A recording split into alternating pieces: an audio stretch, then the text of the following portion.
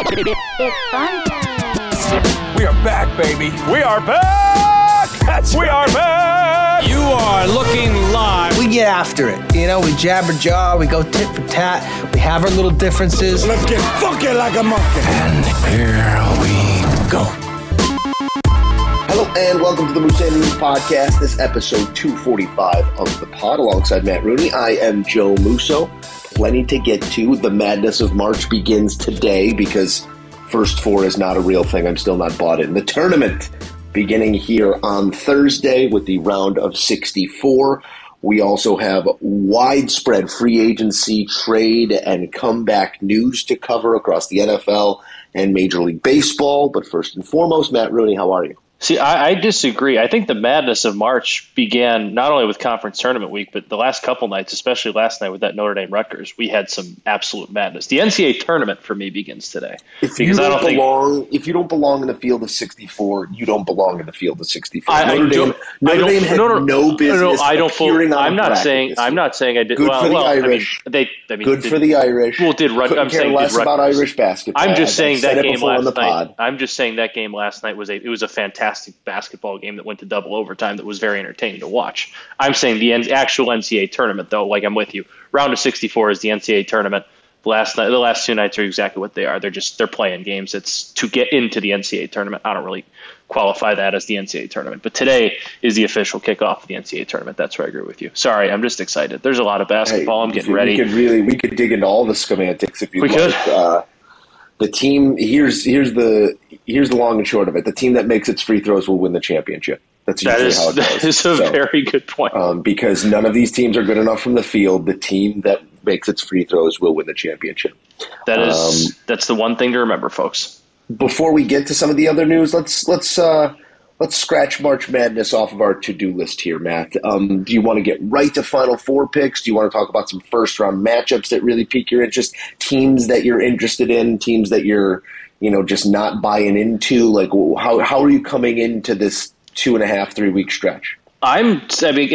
Just looking at like the brackets. I shouldn't say brackets. I filled out one bracket and like the picks that I've kind of made. I'm very intrigued to see Tennessee and Iowa this week. I think they both play today and through this first weekend. Both teams with Iowa less so. I mean, Rick Barnes with Tennessee and Rick Barnes in general has a history of kind of flaming out early in the tournament with teams he should be pretty good with. I think that team has a really good chance to make a run. They have 4 really good guards, and guard play in the NCAA tournament makes a huge difference because at some point you're going to need to break presses, and if you're deep at the guard spot and have 4 guys that can do that, you're going to be in a good spot late in games. They play well defensively. They can score. They're obviously riding high from a pretty dominant SEC tournament run. And then Iowa is a team that really turned it on in the second half, and right now they're playing as good a basketball as anybody in the country. But again, I believe a guy in Fran McCaffrey who's never made it past the first weekend in the NCAA tournament. Yeah, that's one for me too. I'm excited to see what they can do because I think this team is really good. I think they have the stars to get them make a run and get them to the Sweet 16, where it'll probably be a matchup with Kansas, where that's a tough ask against anybody or for anybody, but I'm interested to see what they can do. So those are 2 teams that today I have my eye on and the rest of the weekend going forward. Yeah, that's a good must monitor there. I'm also very interested to see what Michigan does with that inflated 11 seed next to their name, like not even on the bubble. I'll start biting my nails probably pretty early here because I have Tennessee, spoiler alert, in my Final Four. They have Longwood. Shouldn't be a problem at all, but 3 seed got to be on upset alert these days. I think that Tennessee is one of the more complete basketball teams out there. They have an identity. They play really good defense. A lot of guys on that team can score the ball. You're also going to get the Zags here on Thursday. 8-9 in a North Carolina Marquette is like a hey, remember when these teams were good, middle of the pack matchup today that could really catch your eye. Indiana basketball, you get down to March, anything can happen. It's the beloved 12-5, low-hanging fruit, so that one's probably on a lot of different brackets. You got Arkansas on Thursday as well. Arkansas kind of falls into that Tennessee realm for me. Not as good this year, but a lot of guys can score it, play decent defense. The SEC is just really good. I don't want to have a larger conversation about it right now, but I think the SEC got snubbed and the Big Ten got a little bit of got a little bit of help from the committee, at least in terms of Michigan. I thought both conferences should have had probably 7 teams in it. I think it ends up with, 9 in from the Big Ten and 6 from the SEC. And I think the SEC might have been the best conference this season. Yeah, I'm with you there.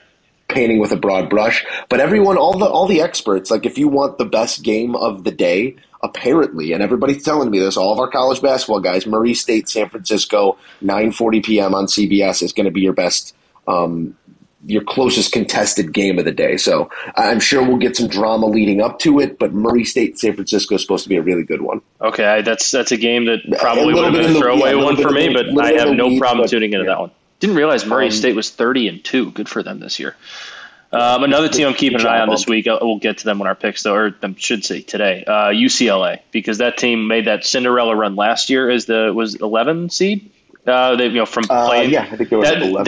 I guess that's a contradiction to your playing games don't matter, because that was a team in a playing game that ended up making a run. But that's also probably the exception to the rule. I don't think we'll see that again for quite some time.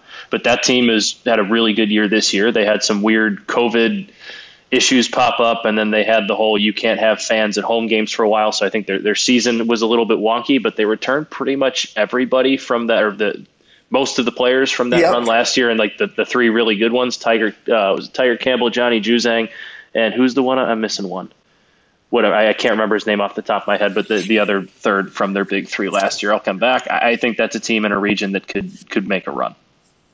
So I'm keeping an eye on them today. They play Akron this evening. Yes, that is a 9:50 tip with Akron. You kind of stirred something up in me there, because I don't believe in UCLA at all. I don't believe in any of the Pac-12 teams.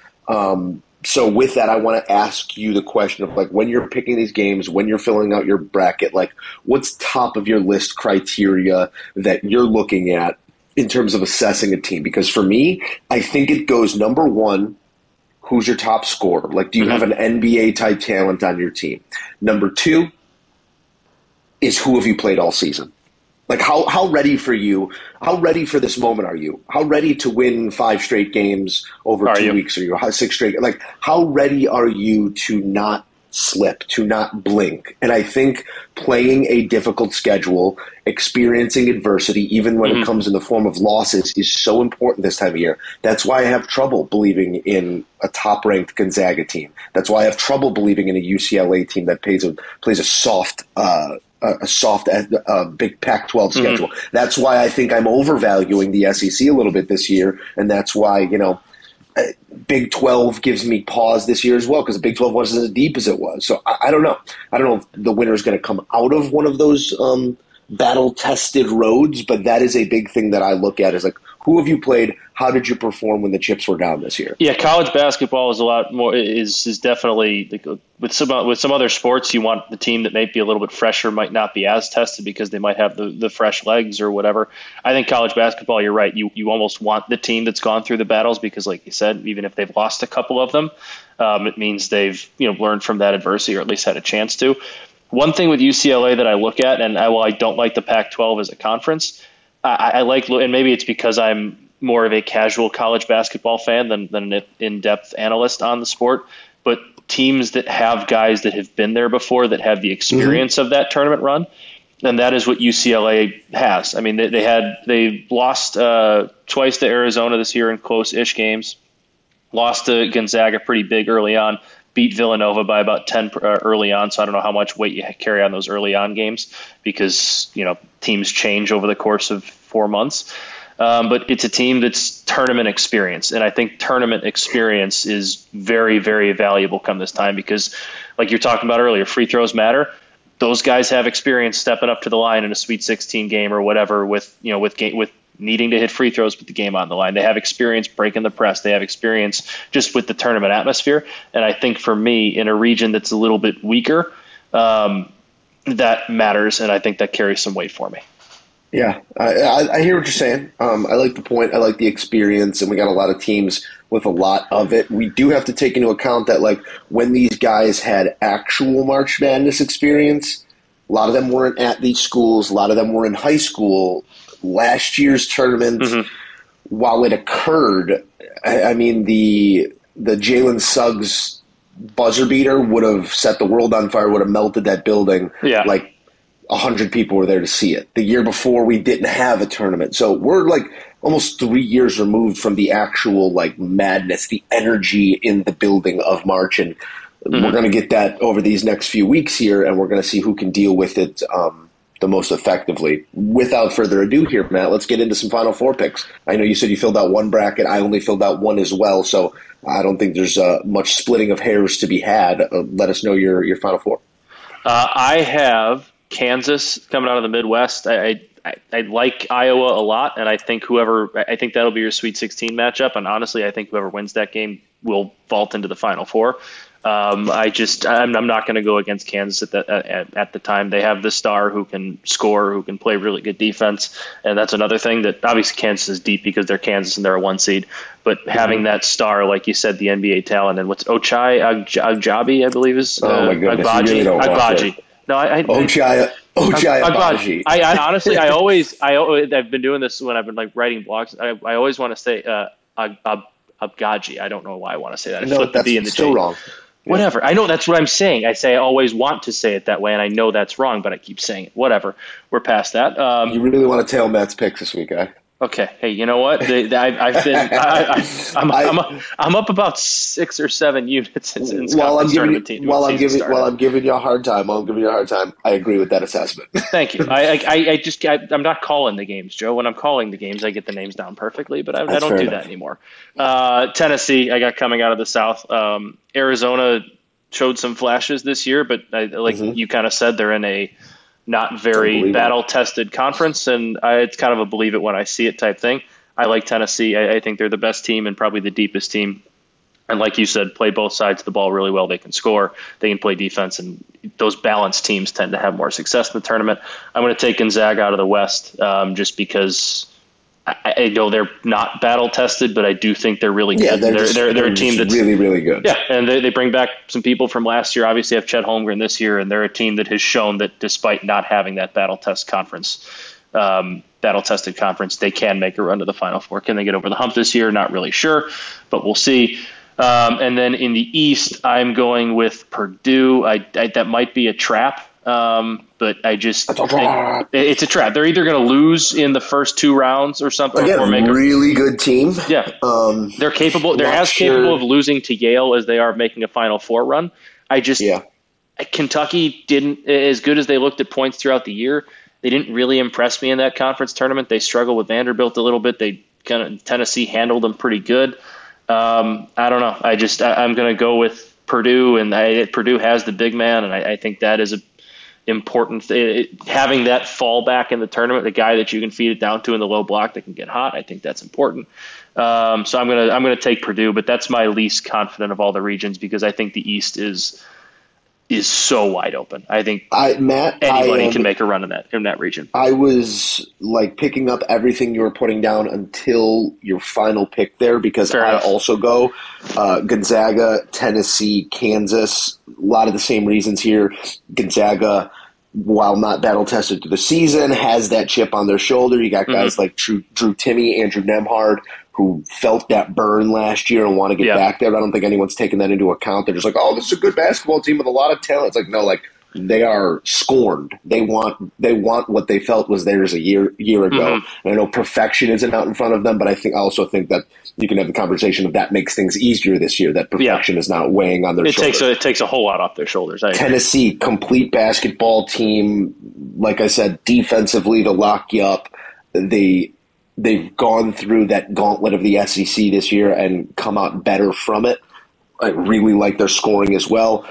Kansas, how do you again, best player maybe in college basketball. Yeah. In Ochai Agbaji. Like, yes, he might have an off game, but then you got guys like David McCormack who can fill it. Like, there's depth there, but I just think that is the easiest. If you're asking me who has the easiest route to a Final Four, it's Kansas. I think that they got the best draw region-wise in terms of what they have to potentially go through. So I like Kansas to get there, and I like them to get there pretty unscathed. Like, everybody who gets to the Final Four usually has a scare. I don't know that Kansas can even have a scare getting to the Final Four.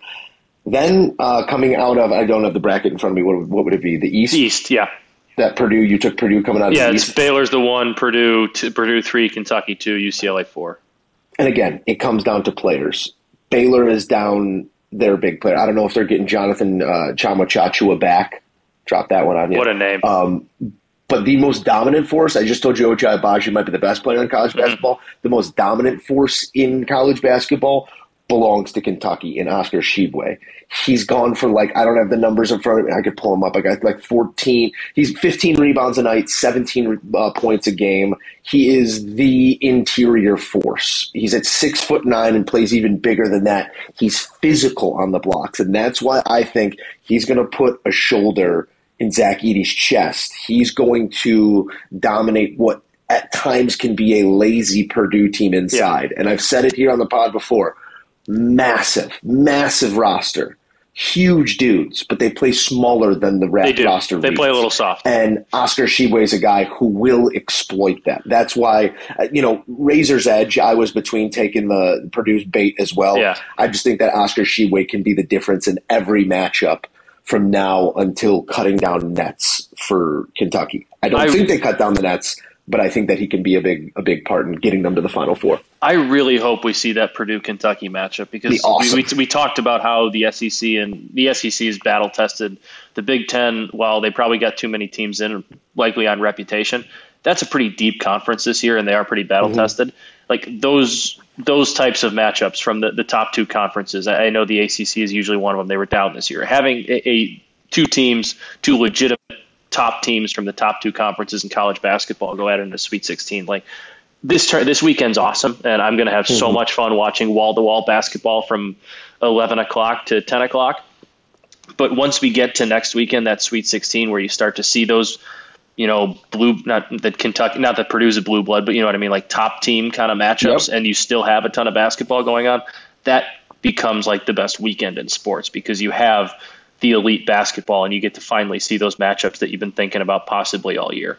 So that's one for me that I'm really looking forward to. And I, like you said, with you on Kansas, I do think Keegan Murray and Iowa, with how they're playing, have a chance to give Kansas a run. I still think Kansas wins that game, but like that region, Auburn was really good early on and doesn't really do it much for me late. Wisconsin is the 3 seed. Like, nice story for them this year, not really supposed to do much, and then they go out and get a share of the Big Ten title, but they're a one-player team. I don't see them doing much or being much of a threat to Kansas. It's Kansas or anybody else, or versus everybody else in that region, I think. I really am looking forward to some of these matchups. Kansas is going to have something to say for themselves. But Matt, let's set it. So you went Kansas, Purdue, Gonzaga, Tennessee. I went everybody the same. Swap out Purdue for Kentucky. Let's give our championship matchups and our winner. Without further ado, you're up.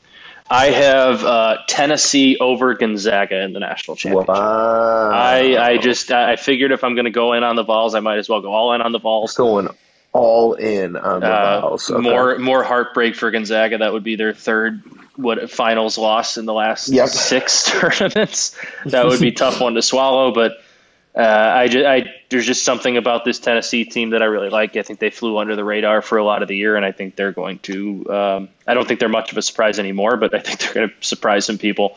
I think they're going to make a run, and I don't know. I like them. I have the Tennessee Bucks stopping against Kansas in the round of 4, and I have Kansas losing to Gonzaga in the title game. Now, I know I completely contradict everything that I said in terms of battle-tested through the season, but I think that this is a chip on the shoulder, been here before, knows what it takes. Also, Mark Few called me a handsome devil before the season. I know you remember that. So I do. He gets my benefit of the doubt. I think that's why. Now we know why. I think that this has been an entertaining year of college basketball, but it's very much at times, we tend to get too close to it this time of the year. Mm-hmm. And all season long, it's looked like it really emerged as Gonzaga, even through their missteps and even through them losing to Duke, even through them losing their focus at times.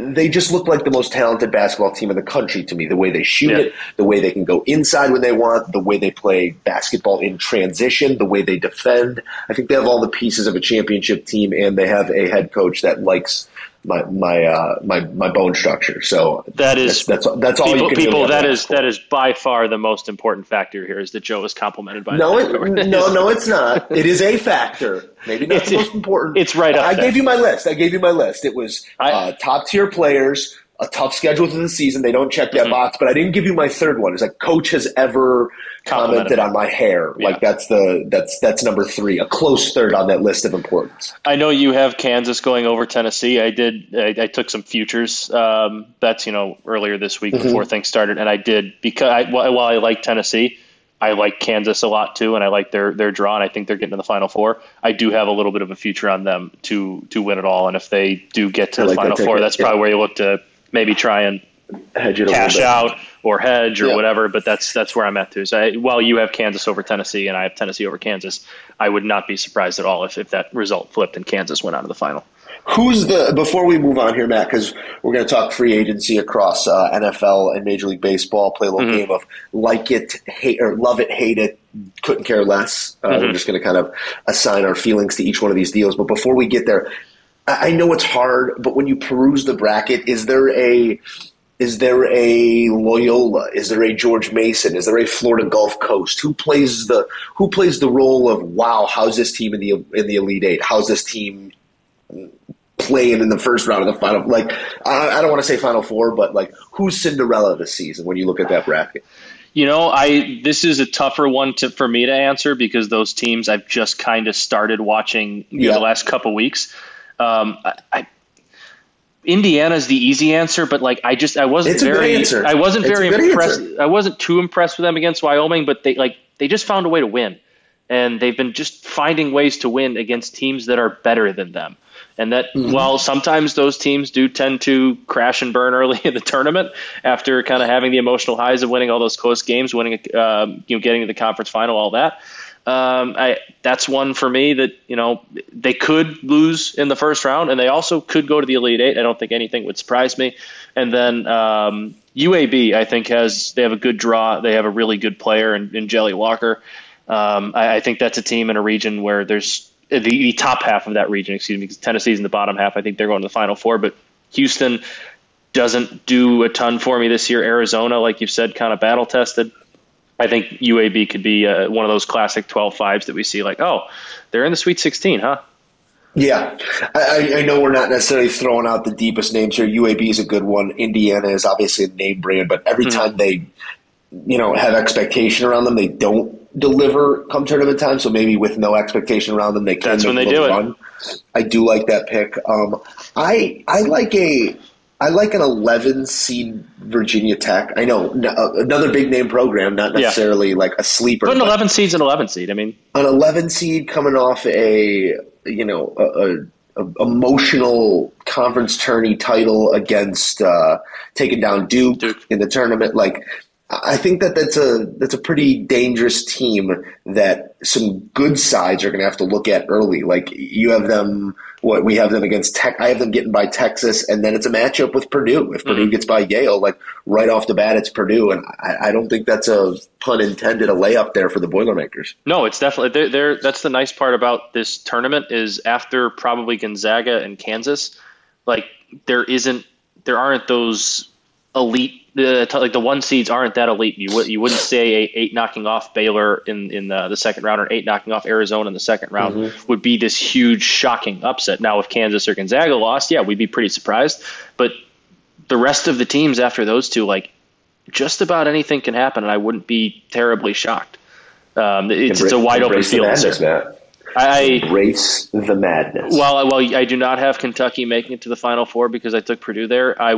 Kentucky is a home of a Fenwick Friar right now, Bryce Hopkins, who is an absolute star at Fenwick. He's a bench player for them. He plays it's like 11, 12 minutes a game. He gets decent time off the bench. That's a team to root for if you're looking for one. If you don't have a team that you're fully behind, let's root for the Friars. Let's root for Kentucky. That's it. There's always enough reason to get on board. Matt, we gotta get into some of these headlines here because it's been fast and furious since the Major League Baseball window opened. They trickled in, and then it's been a little bit more of a steady flow of deals. The NFL free agency tampering window. I mean, so much activity. Guys being traded, guys leaving, guys coming back. Let's play a little game here of love it, hate it. Couldn't care less, and I think the only place to start is not with a trade, it's not with a free agent, but with the unretirement or I don't know what it would be, unretirement of the return, the return of Thomas Edward, Tom Brady coming back for season 23. I say with a question mark next to it. So. Going to be the quarterback of the Tampa Bay Buccaneers. You've already seen them shore up what's in front of him in terms of Ryan Jensen. I wouldn't be surprised to see Ali Marpet unretire soon. It sounds like Gronk's going to be back. Yeah. It becomes the free agent destination, and Tom knew he had to make this decision before the free agency window opened so they could be the players that they are. They traded for Shaq Mason, too. Didn't realize that. Shaq Mason's there, and they who'd they give? They broke someone off in their secondary, gave someone some money. I forget which one it was. I saw Godwin sign today, too. Godwin got his money, hoping he's going to be healthy. They signed a receiver, blanking on his name, but we're reacting to the Tom news here. Love it, hate it, couldn't care less. I love it. I love it. It's my I do answer. too. I'm a Tom It's hard not to. There are people and people are giving him shit for retiring 2 months ago and then be like, actually, or a month and a half ago and saying, actually, I want to come back. All right, I get that because that was that was quicker than a Brett Favre flip. But people saying they wanted Tom to stay retired or hate Tom Brady and the league's better without him, you're just a hater or you're willingly wrong because the league is better. You're allowed to be sick. It's okay to be sick of him, but you have to admit that the league is better when Tom 100%. Brady is in it. I also he's the greatest quarterback of all time. He's the greatest football player of all time. I'm excited that he's back for another year. I mean, it's not like he was Peyton Manning at the end of his career last year. He was top 3, top 2 in the MVP voting. He had himself an awesome year. They're going to reload a little bit. They already kind of started that with the offensive line, and if they get Ali Marpet to come back out of retirement with Jensen, Mason, Marpet, and Tristan Wirfs. I don't know who their left tackle is right now off the top of my head. That's a really good offensive line that's going to keep Tom Brady pretty upright. I'm really excited to watch that team this year. Me too. And it comes down to the simple fact of, I think it's become abundantly clear over the last 2 decades that Tom Brady's driven by one thing. His love for his family, you can't speak to that. Obviously, he loves his family, and that's why he was walking away from the game while he was still at the top of the game. Tom Brady is driven by championships.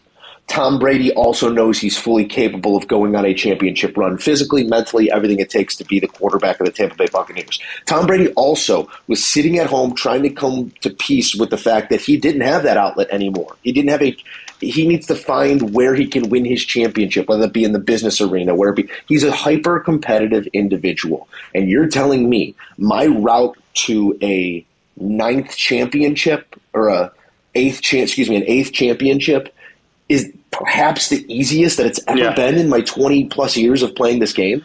I'm looking at an NFC right now that consists of Aaron Rodgers, Matt Stafford, and who else am I supposed to be afraid of? Dak Prescott and the Cowboys? Yeah. You're telling me I got to go through 2, maybe 3, Kyler Murray and the Cardinals who go away every after October, every November they disappear. So you're telling me I got to go through 2 guys, maybe 3 guys to have another shot at another title. The thing, my lifeblood, the thing that I put into my chest like Iron Man to keep going. Mm-hmm. You're telling me I can have another one of those and it's going to be easier than it's ever been? I'm coming back. Yeah, I think it was as simple as that. I do too, and he wouldn't have. Seems like he had the support of his family as well, and go for it. That's the same reason Aaron Rodgers came back to Green Bay. I truly think. Also, he kind of had a foot out of the door and saw that the NFC was incredibly there for the taking, and that's what Tom did too. And he did it at the right time because he knew the tampering window was about to open, and if he didn't do it, they were probably going to lose some guys. They already had started with Ali Marpet retiring.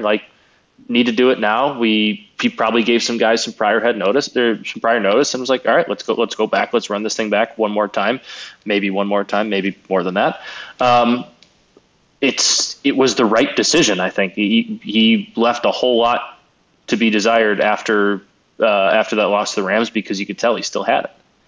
Let's save ourselves the whole family thing too. Like, I'm not marginalizing the struggles of the Brady family, but like, if you want, like, you can be the quarterback of the Tampa Bay Buccaneers and do what you have to do and still be dad. And like, I think he's been effectively doing that. We don't see his family life, but like, I think it seems like he is. The logistical stresses of being Tom Brady and Gisele Bündchen, I'm sorry, they don't impress me, because you have every faculty at your fingertips in terms of jets and flights, and every moment that you can share with each other is going to be shared with each other. I understand.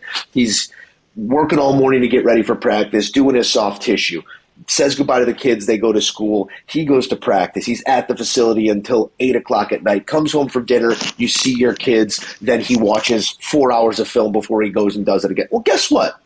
Our parents did the same thing. They just weren't going to the Tampa Bay Buccaneers facility, you know? So like, save me the he got to be with his family BS, because there's a lot of people who have much harder time and much more demanding jobs time-wise, and multiple jobs, that it takes to be the parent that they have to be. So I'm done with that storyline. Like, yeah, maybe Gisele wants to take more vacations. Maybe the family wants to have him 100% of the time, but it's just not that time. There's a lot of time for that.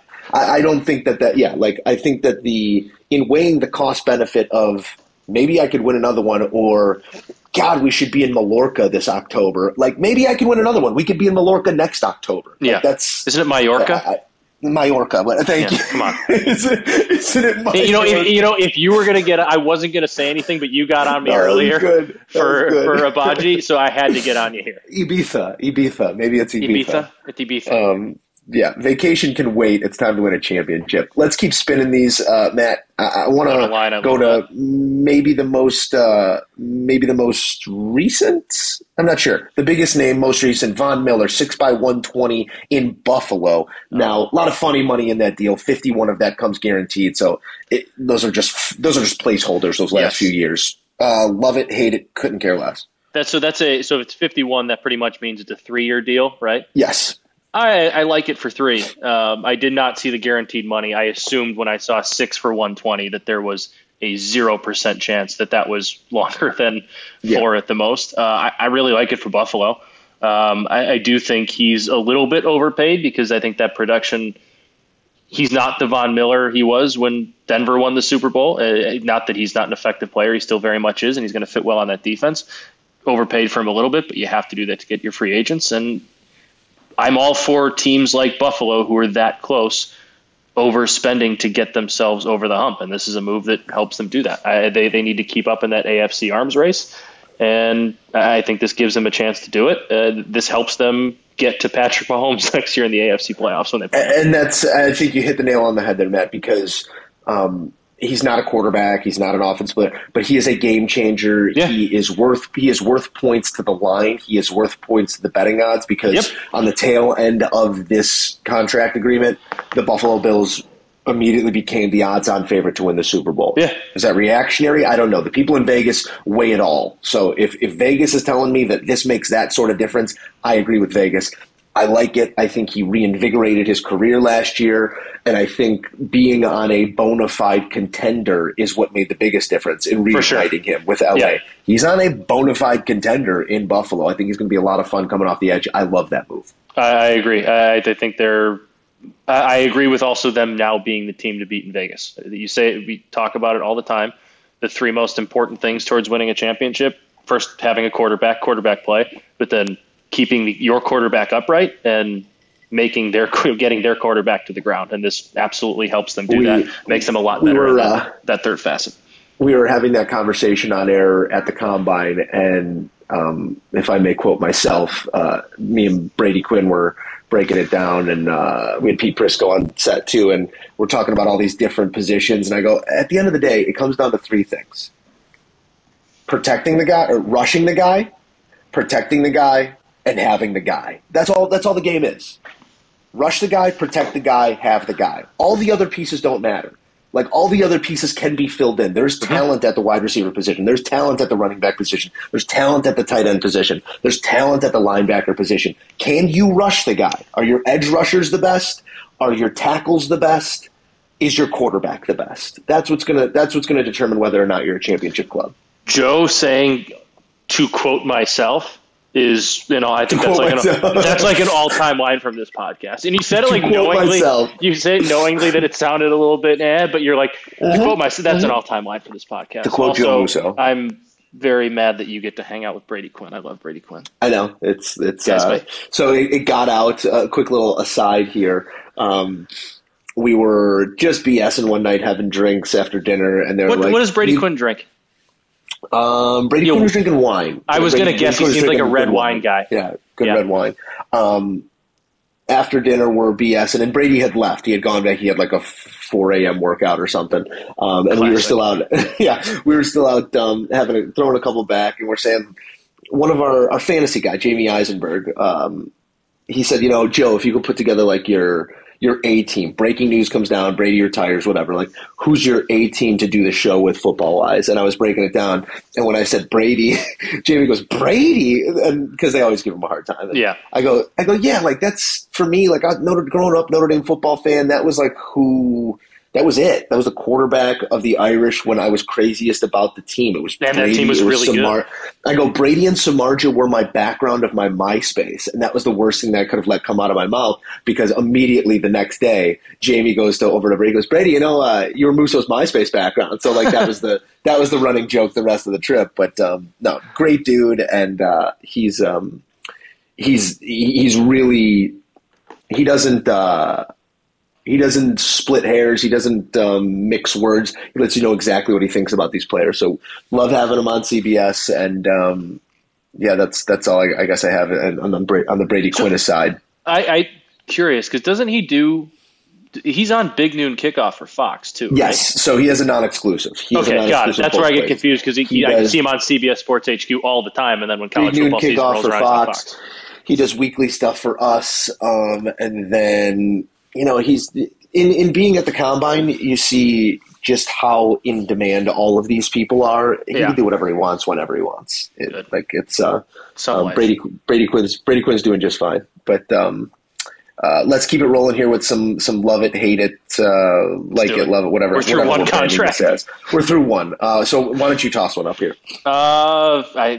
Freddie Freeman, Dodgers. We're going to go with another big. We're going to go back and forth, I think, between baseball and football here, but there's no bigger deal. 6 by 160. 6 by 162. I don't think there's a bigger contract impact player switching teams in football or baseball than Freddie Freeman to the Dodgers. I'm going to give this a couldn't care less, because I don't love it and I don't necessarily hate it. I don't think it changes the Dodgers all that much. They're a murderer's row already. Like, can you get it done in the biggest moment?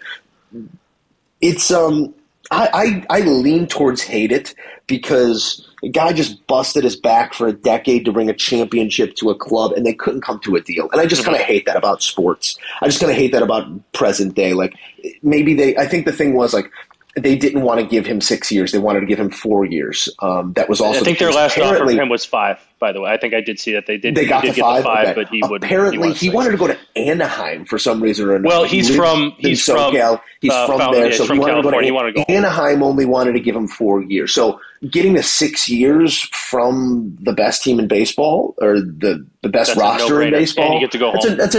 And you get to go home. That's a no-brainer for Freeman. But for the game, I kind of hate it. Like, Freddie Freeman should be an Atlanta Brave the day that they get their rings on opening day, or whenever they're going to give them the rings. Like, it just kind of stinks in that sense to me. It also, I don't think, makes them it doesn't make them any less dangerous, but I don't know how much more dangerous it makes them. It's another bat in their lineup. But, I just think that if the market didn't want to give him 6 years, this might come back to bite the Dodgers on the tail end, but they have to be in a win now scenario.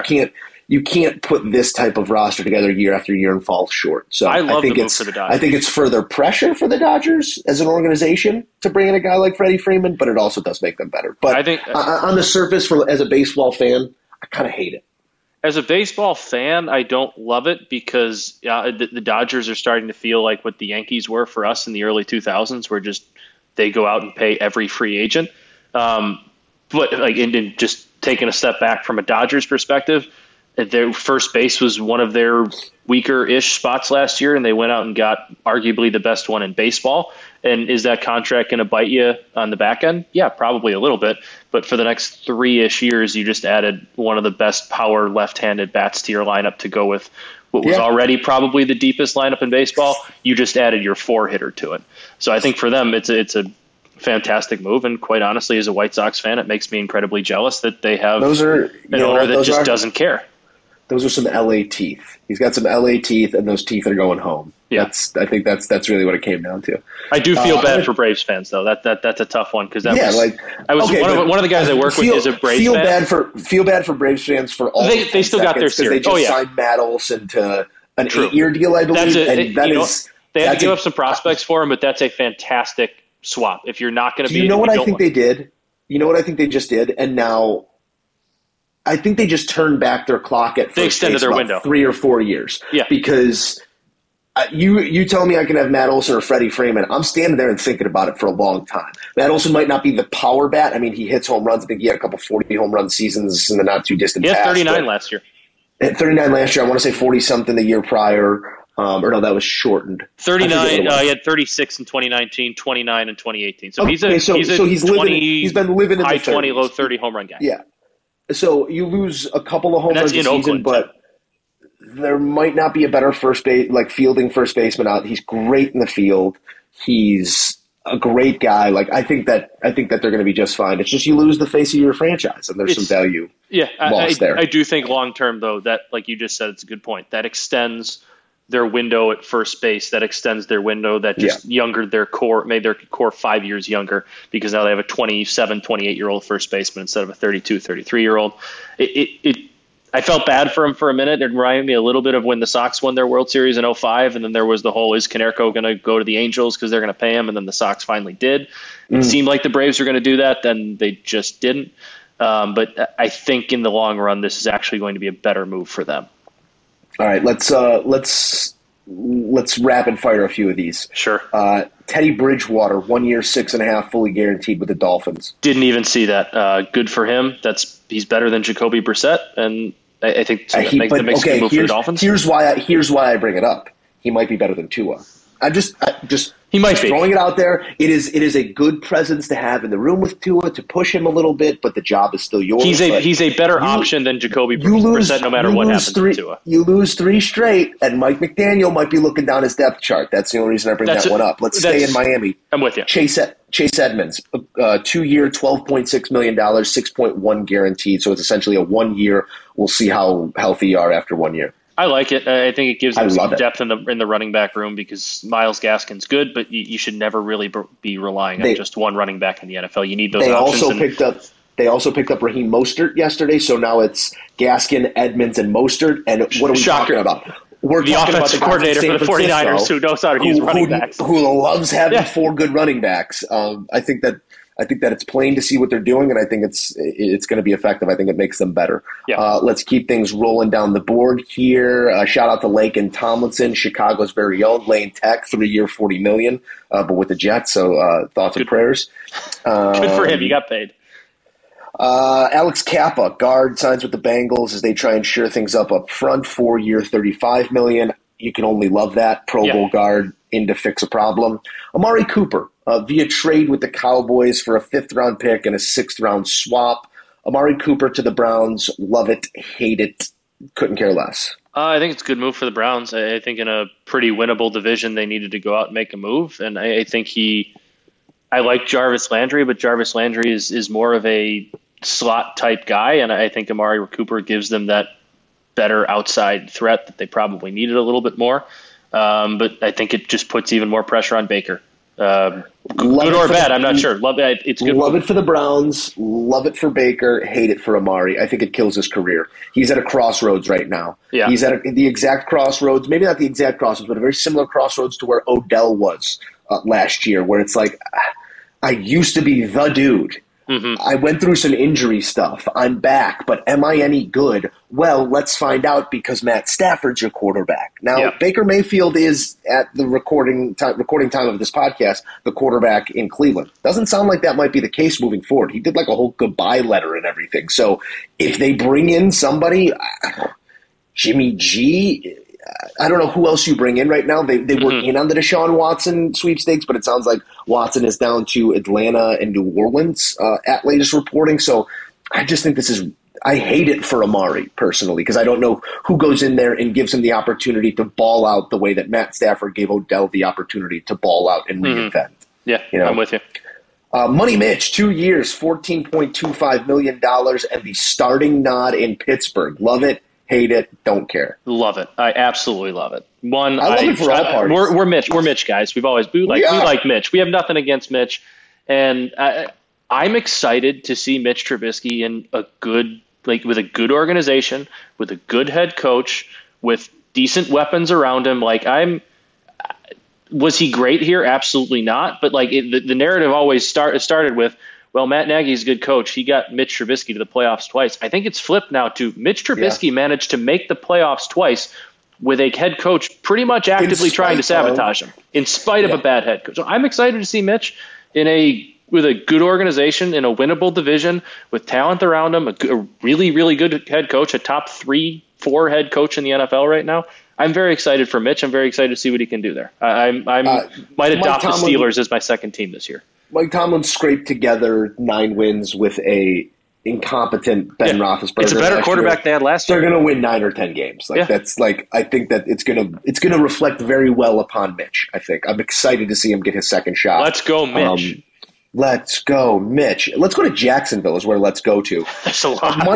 Money apparently doesn't exist. That Rashad Khan is just getting how many loans is Rashad Khan taken out? 4 years, $72 million to Christian Kirk, who's never had a 1,000-yard season and is a glorified slot receiver. Yeah, 37 guaranteed, max value of $84 million. Like it, love it, hate it, couldn't care less. I don't like that one at all. I know the guaranteed money's not a ton, but I don't. Do they know something about Christian Kirk? He's a very nice number 2 wide receiver or slot guy. He's not wide receiver number 1. And if I'm wrong, I'll happily admit that on this podcast. I don't think I'm wrong. They already have a guy. I guess they're trying to trade Laviska Shenault, but he kind of does the same thing as Christian Kirk. I would have rather held on to DJ Chark and for a lot less than Christian Kirk and try and spread that money around elsewhere to positions that you probably need more. I don't like. Good for Christian Kirk. He went and got himself paid. He's making that money. Words of Cat Williams: "Make your paper, boo boo." He is. You don't have to answer to anybody except the bank teller. When good you're for him. Clearing 72 over the next 4. I hope Trevor Lawrence can use him. I don't understand that one all that much from the Jags side. There were other wide receivers to go out and pay.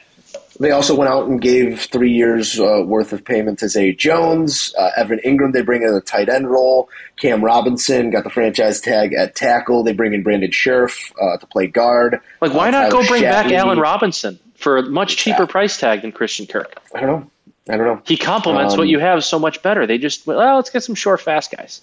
Might have buried a big one here. Russell Wilson acquired via trade with the Seattle Seahawks. We talked about that, didn't we? 4th-round pick, 2 first rounds, 2 second-rounders. I think we did talk about it. We talked about that last week on the pod. I think we hit that last week. Like it. Let's just assign it. Love it, hate it, couldn't care less. I like it. The Broncos had to make a move at quarterback. I think what we talked about last week. This is probably the year where we find out whether or not the last 2 years where Russell was injured, banged up, or Russell's was in a bad spot with a bad, offense that didn't fit him, not that much around him. This is the year we find out, but the Broncos had to make that move. They had to go out and try and get a quarterback to complement what they have around it. They had everything but the quarterback, and in a division with the best quarterback play in the NFL, they had to go out and try and match it. So I like it for them. Big move on the defensive side of the ball. Randy Gregory, 5 years, $70 million, just kind of right under the nose of Dallas, who was dancing around on a couple small numbers apparent's like, it was reported that he signed with Dallas, that he was back. Yep. Kansas City, while you were sleeping, Chad Henne, 1 year, $2 million. That's Love it. About it. No, Love Justin it. Chad Henne's still in the NHL or NFL. Justin Reed's their big signing, 3 year, $31.5 million to play safety, to kind of fill in that role that Honey Badger no longer could. The Las Vegas Raiders, Max Crosby, 4-year, $98.98 million. Big shout out to Mad Max, who has overcome a lot to be in that good. situation. He's an all-time great story. Chargers, they locked up Mike the Williams. Raiders also went out and got, after extending Max Jones, Chandler Jones. Chandler Jones as well, yeah. Yeah, send another person from the Jones family to Vegas and see if it works out. That was my first thought. I think that takes away the rumor option of somebody trading for Derek Carr. If they went out and paid Chandler Jones big money, they're not. Yeah. They're planning on getting the quarterback and hoping Derek Carr plays well enough. Yeah. Chargers lock up Mike Williams. J.C. Jackson, they get the biggest name, I think, on the defensive side of the ball. 5-year, $82 million deal. They also get Khalil. They really really locked up their receiver and then just focused solely on defense. Let's approach the Chargers from a holistic approach here. Love it, hate it, couldn't care less. I'm sorry. Repeat the move there. I got a Slack message as you started talking. J.C. Jackson, big Slack guy. J.C. Jackson, the corner that was on the heels of I like it a lot. Addition. I think that defense is going to be pretty mean. Yeah, I think they needed they already had a solid defense. They went out and upgraded it in probably the two areas they needed it most. Obviously, Bosa's very good for them, but he's a guy that's had some trouble staying on the field, so they shored up.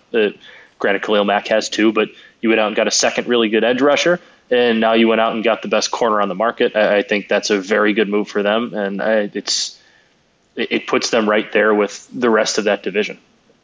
Carson Wentz for 2/3 and a 7th goes to the Washington Commanders to lead that storied franchise into their new chapter. Love it, hate it, couldn't care less. I think this is the definition of a couldn't care less. Yeah, this is the most couldn't care less I think I've ever seen. Whatever, he'll probably be better than Taylor Heineke. Okay. That's something. Chicago Bears, Larry Ogunjobi on the defensive side of the ball, 3 years, 40.5 for some interior help. Nicholas Moreau agreed to a 1-year deal at linebacker. Everybody says we're going to love him. Patrick Scales re-signed on a 1-year, $1.27 million deal. Lucas Patrick added to some offensive line depth, 2-year, $8 million contract, year 1 guaranteed. I like the Bears' move so far. You like the approach? I mean, I still think they need to do some more. I have no problem with it. Yeah, I do too. But Poles came out and said it. Like, Poles was very transparent about his approach in these situations. He goes, everybody overpays the first week in free agency. Mm-hmm. We want the second cycle, third cycle guys, which I think when you're having to build out a team is the approach you got to take. It is, and we talked about it, how, there are obviously stars at every position, but how do you get to the next, how do you win those championships? How do you get yourself into the elite? You have the quarterback, you protect the quarterback, you get to the quarterback. Everywhere else, unless it's like your homegrown guy that's been really good, or it's like a legit Larry Fitzgerald in his prime type guy, that second wave of guys where you don't have to sign people to funny money, bad contracts can still get you where you need to be, especially when you're not in a position to win this year. There's no point in paying the guy, paying a bona fide star that could get you over the hump when you're not ready to get over the hump. So I like what they're doing. I like all three signings. I think I'm excited to see what they do over the next 72 hours. Hopefully we start looking at a wide receiver. Hopefully we start. I'm really interested to see what Allen Robinson's going to do. I don't think there's a market. Which is why I wouldn't. If I were Ryan Poles, I'd come back to him and see if he wants to run it back, because Allen Robinson's problem was not with the Bears, organization or the locker room. It was with the offense scheme. It was with Matt Nagy. I forgot where I saw it. I think it might have been on Twitter, but somebody had a breakdown of Allen Robinson's route tree last year, and it was just depressingly repetitive and bad because of the play calling. Try and run it back with him. Give him, if you have some money, to see if he wants to do something on 2 years where you maybe overpay him a little bit, because you have that flexibility for the next 2 years. You're in a position to do that. I would not be opposed to bringing him back, because I think that receiver room with Darnell Mooney hopefully taking another step forward next year, I think could be a pretty good one for a young quarterback. And Justin. We touched upon the Aaron Rodgers deal, $150 million. Full details come out, 101 fully guaranteed. They positioned it as a team-friendly deal here in year one, but really just kicked the can to next year when they're going to start having real cap issues. I don't know if that, Devontae Adams, it doesn't really – I can't build the deal that makes sense and aligns with Rodgers and doesn't completely handcuff them. I can't see it. So I love the Rodgers deal because it's created issues already, and they had to get rid of Za'Darius Smith because you can only pay so many guys on the defensive side of the ball. So I think I love that deal. Yeah, it was interesting that because both of us were pretty certain last week that this is just a thing that they're going to get Devontae figured out, and when this deal was official, Devontae will be not long after. Devontae got tagged, and there's not whispers of they're close on a deal or anything. That doesn't seem like that's – now, will they get there? Probably at some point, but that doesn't seem like it was what it looks like. Yeah, that wasn't like the home run we thought it was going to be of once Aaron signs, it's going to be paired with a Devontae just signed this great extension because he wants to take care of his boy. That doesn't seem done yet. That's an interesting dynamic to take a look at. Truly game-changing deals here. Kirk Cousins, 1 year, fully guaranteed, $35 million. The guy just knows how to make money. The guy, his agent is a miracle worker. They're like, no, we're not talking until it's fully guaranteed. How high can you go for 1 year fully guaranteed? Just keep doing it. Million. I love that. Yeah. I love that for him, for the Bears, for his agent. It's great. I love it. It's good stuff. NFC South, we go to Atlanta, who's trying to get a deal done here with their new potential franchise quarterback in Deshaun Watson. We'll see. Carolina Panthers, down to Foreman, nothing really there. No. Everybody just kind of sitting around in the South and waiting to see what happens with the quarterback. NFC West, Zach Ertz got paid little late in the game. Yeah, that's what I thought. Million, I kind of saw that. I was like, was it 31 guaranteed or was it 3 years, 31? 17 guaranteed. So I don't know how they're structuring, deal, pretty much. Yeah, okay. Rams, Joe Noteboom re-signed on a 3-year, $40 million deal. Probably going to move him to the left side unless they make a big splash to fill in for the retirement of Andrew Whitworth. They also got a center to re-sign there, Brian Allen. San Francisco, notably inactive. The market for Jimmy Garoppolo is shrinking by the day. I don't know what they're going to get for him. I don't know that they're going to get anything for him. And he's got a huge cap number coming up here when it goes, I think, May 5th. When does league year officially start? I don't know. Whenever they go, they got to make a deal here in the next few weeks, or they have to cut him because. I think everybody's just going to wait them out to cut him. He's going to have, I believe, the 7th biggest cap hit in football next year. And if your backup quarterback has the 7th biggest cap hit in football, then you're not going to go very far because your team's not going to be very good because your roster's not going to be very deep. And I still think he should. Perfect. I still think he should be the starting quarterback in San Francisco, but that would take so much humility to say we wasted 2 first-round picks and a whole boatload of other picks on a guy who is a Jordan Love type, and we're just going to have to sit and wait. I'm not saying that Jimmy is Aaron Rodgers, but you can see the parallel in the situations there. Oh, I totally Seattle, Seattle, very active in moving Russ. They also say goodbye to the cornerstone of the Legion of Boom. They bring in Drew Lock. They signed Will Dissly on a 3-year, $24 million after getting Noah Fant via that trade. So I don't know what they're doing. I guess I don't have a like it, love it, hate it. Yeah, there's nothing there for me in this round. How about we flip the script here? You take me through a couple baseball ones before we say goodbye. Chris Bryant, I think that's the big one that jumps out. Love it for KB. That's another make your paper boo boo situation there. Didn't see that market for him anywhere. He gets to go play half a season a mile high, and with that uppercut swing, probably going to see a boom bust type player that's going to go through some home run hot streaks, and that's going to slump big time. But always rooted for KB. I guess when you have that MVP on your resume, you can convince teams that guy still exists, even if that guy doesn't. So I love it for KB. I couldn't care less about or for the Rockies. So I think I fall somewhere between those two. I think that's perfect for just about everybody. Stupid deal. It's perfect for Chris Bryant because Chris Bryant, don't get me wrong, I think Chris Bryant loved his time with the Cubs. I think he's happy he got his World Series MVP. I don't think he loved the scrutiny, the attention. I don't think that was for him.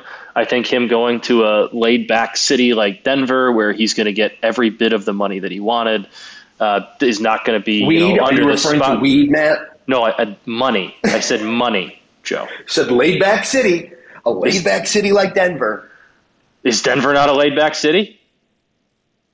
That's what I thought. Reading between the lines there. Reading between the lines. Joe bringing drugs into the podcast. I don't know if it's. I think This they is took a it off the banned substance list. This is a family They took it off the banned podcast. substance list in the NBA. I don't know. This is a family podcast. Chris Bryant has it's perfect. both Eastern and Western medicine at his fingertips. I think it's a perfect fit for him. He got his no trade clause, so he's probably not going anywhere until maybe the end of that contract, unless he really wants to. Good for him. Let's stick with the former. Those checks, man. Let's stick with the former Cubs here because I love seeing all these former Cubs get paid elsewhere. Kyle Schwarber, 4 years, $79 million with the Phillies. I love it again for the player. I love it for. It might be a little bit too much cash, but. It's Major League Baseball. If your owner has it, pay the guy the money to get him there. Mm-hmm. I like the idea of Kyle Schwarber, and the idea of Kyle Schwarber has been perfect everywhere he's gone. North side of Chicago, banging balls onto the street while people are getting Philly's blasted. going to love him. Just as Boston did. Yep. Goes to Boston, beats him around the pole, beats him around pesky pole, freaking immediately beloved by that fan base. He is a Philly guy. He's gone to three of the best sports cities. Say what you want about Chicago, Boston, and Philly, but they're great sports towns. Great sports towns. He is the type of guy that fits those bills. Mm-hmm. He is a salt of the earth, built like a fire hydrant, immediately going to resonate with the fan base. I love it. Yeah, good for him. Happy for him. Let's see. Let's stick with the former Cubs. Anthony Rizzo resigns in New York. I think it's like 2 years, 30 something. I don't have it right in front of me. Yeah, I love this on both sides. I like the deal. The numbers for the Yankees doesn't necessarily tie them to a player that's on the back end of his prime, let's call it, but it's exactly what that clubhouse needs. You saw it immediately when he was injected into that team, and then you saw it when he got hurt and went away. The ebbs and flows of the second half or final third of the season last year for the Yankees were directly related to Anthony Rizzo's availability and his play. I think that he elevates that team in so many ways, even beyond just his production on the field. He elevates every clubhouse. What they needed to do. Exactly. I think it was exactly what the Yankees needed. I think it was exactly what they needed to do, and they got it at a good number. Also, I get to go watch Anthony Rizzo whenever I want because I'm 35 minutes from the Bronx. So there you go. Very much looking forward to supporting our guy. Stick in the AL East. Matt Chapman going to the Blue Jays in a trade from Oakland. His kind of the number two to Olsen in Oakland was the number two to Olsen in Oakland. And then Yusei Kikuchi signing a big deal with the Blue Jays. So they lose Marcus Semien, they lose some pieces, and they're trying to reload. What do you think of those moves? I think they got better. You know, they took a. I agree. They took a XA on a flyer last year who had a great season, but like, can you trust that Marcus Semien's going to do that for the next 3 years? I don't think so. Can you trust that Matt Chapman's going to win a Gold Glove and maybe a Platinum Glove every year at third base? Yeah, like he's that dude. Like if you go look at his fielding, if you go look at his fielding statistics, and yes, he's great at the plate as well. I just think that you just got the best, maybe second best behind Nolan Arenado, third baseman in the game. Mm-hmm. I really think that highly of Matt Chapman. He's fantastic, and this is a young, talented Blue Jays team that just got more young talent because he's how old's Matt Chapman? 26 at the oldest. 25? I think he's younger. I think he's 27. I thought him and Olsen were the same age, right around there. Yeah, and it's just. I mean, apologies to the A's fans who it sucks sure for them. They were close to being a contender last year, and now they're just trading everybody. That sucks. This is what they do, and it's so stupid because it's going to. At the end of the day, it's eventually going to cost Oakland not a season, not a game. It's going to cost them their baseball team. It's going to cost them their baseball team because they can't come to a deal on the new ballpark, apparently, it being publicly funded or where they want to put it at Howard Terminal, this, that, and the other. And now they're selling off all the talent or any reason to come to the ballpark that they once had.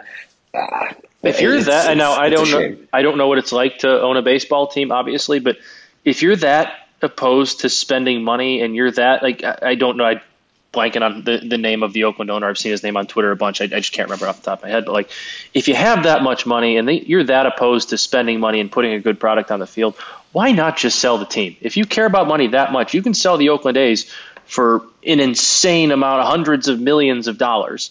I don't know if the A's are getting $1 billion, but just sell them and get yourself $900 million if you're that worried about money. I feel bad for them because they're a good franchise they're a good fan base, I should say. They're not a good franchise because their owner doesn't let them be. Speaking of going a little bit left here. Speaking of selling teams, are you hearing anything around the city? Any scuttlebutt? Any static about the Bears potentially being for sale? No, there was some whisper that like Virginia wasn't doing well, and that the ownership group was in turmoil. Yeah, because apparently Virginia wasn't doing well, and the rumor is that the kids aren't happy with their piece, like that the will doesn't look like what they want it to look like, so they're all ready to sell the team. Cool, do it. Yeah, I have not heard that. Do it. Cool, let's do it. That's my official response to it. That was what Pat McAfee had the other day. So I don't know where that was sourced from. Pat McAfee's fairly tied in. He doesn't make things up. He at least heard that from somewhere. I will, before we get out of here, how do you like how the White Sox have spent their money, distributed around who they brought in? We have not talked since the Joe Kelly pickup and the Josh Harrison. Yeah, pickup. So White Sox. I love a bullpen getting better. I think, again, on paper, we have probably the best bullpen in baseball, maybe second best bullpen in baseball. I think we still have some questions to answer in right field, second base. Is Trevor Story still something that we're interested in? Mm-hmm. Like, would he play second base? So I love the team. I love the team as constructed right now. I think you can win a championship with the team you have constructed right now. Maybe another arm, maybe another starting arm, but has there been any talk about Kopech moving into the rotation? I think that there's a lot to work off of with what the White Sox have right now. I don't need them to make the big splash signing. I don't need Trevor Story to be a White Sox, but would I enjoy that? Would that be fun? Would that be another indicator that this entire organization is all in on hoisting a World Series trophy this year? Yeah, I'd love that. But I like who we are right now. I like that they are looking to add pieces. They're not just turned off to the market, but they're also not knee-jerk reacting to some of these big signings. I like the team right now. I like the additions they've made. I just don't like how, the Dodgers, don't get me wrong, and the White Sox will never be the Dodgers in terms of spending. I'm not sure anybody will be outside of maybe the Mets. But, the White Sox are very content. It seems like they're very content with their right field situation with a platoon of Vaughn and Sheets, and that's fine. And I think those guys are going to be pretty darn good major leaguers. I think Andrew Vaughn has a chance to be a really good one. And, yes, I believe that you have to get those guys reps and bats and all that. But, there's still guys out there that for sure make your team better. Kyle Schwarber was one of them. Michael Conforto, probably one of them. There are those guys that, and I'm not saying it won't work because I do think right now, as the White Sox is presently constructed, can win a World Series. But there are teams that are making moves like the Blue Jays to give themselves a better chance, who may have just jumped the White Sox. The Dodgers absolutely should be the favorites now. There are those guys, those moves out there that can bump you back up. And I'm not saying I want you to get into a full-on arms race because they're going to lose that to some of these owners who like to spend more money. But there's some moves out there to be made that get you to where you need to go. And it doesn't seem like the White Sox are only willing to make those moves if the value is right, if the deal is right. I want them one time to just say, you know what? We're overpaying for this guy, but this guy makes us the best team in baseball. We're going to go get him. They just don't do that. Now, I love the bullpen. I think the bullpen is the best in baseball. I think they need a starter. They're rumored to be going after in the mix for Sean Manaea and Frankie Montas. Probably not both, but either or from Oakland. I love that. I think they really need to add a starter. But there's these guys out there. Chris Bryant, okay, I would not have paid him 7 over 180, whatever it was. But there's guys out there that make this team significantly better. And while I like the moves that they made, I can't knock any of them. There's still those over the hump type moves that I don't think they've made yet, that they're more willing to roll the dice on their own guys. Maybe it's a trade deadline thing. I don't know. But there's guys out there, and it just doesn't seem like they want to make the moves. I hear you. I'm not mad. I'm not upset. I'm not overly thrilled. I'm like, all right, fine. But like, I'm just, there's a little bit more I want to see out of him. I feel you. You got anything else? Any other? Any loves? Any hates? No. I don't think so. The Twins are work is always being weird. They're trading and then adding and then trades. They're a fun team to watch right now. I don't know. Let's go win some money betting on college basketball. Let's do it. How about that? Let's do it. I think that is the appropriate way to sign off here on the Moose and Runes podcast, episode 245. There you go. It's the pod. Look at you remembering. I love how you remember it always at the start now because you have it written down. I love when you have and then when I try, I don't have it in front of me right now, so it was a real touch and go situation there for a moment. But we will leave you with that on episode 245. We hope it is a fruitful and a March Madness that finds you in the green throughout. So go make yourself some money, wager wisely. Balls. But for now, you and I are both on the balls. I'm Joe Musso. Let's go Vols.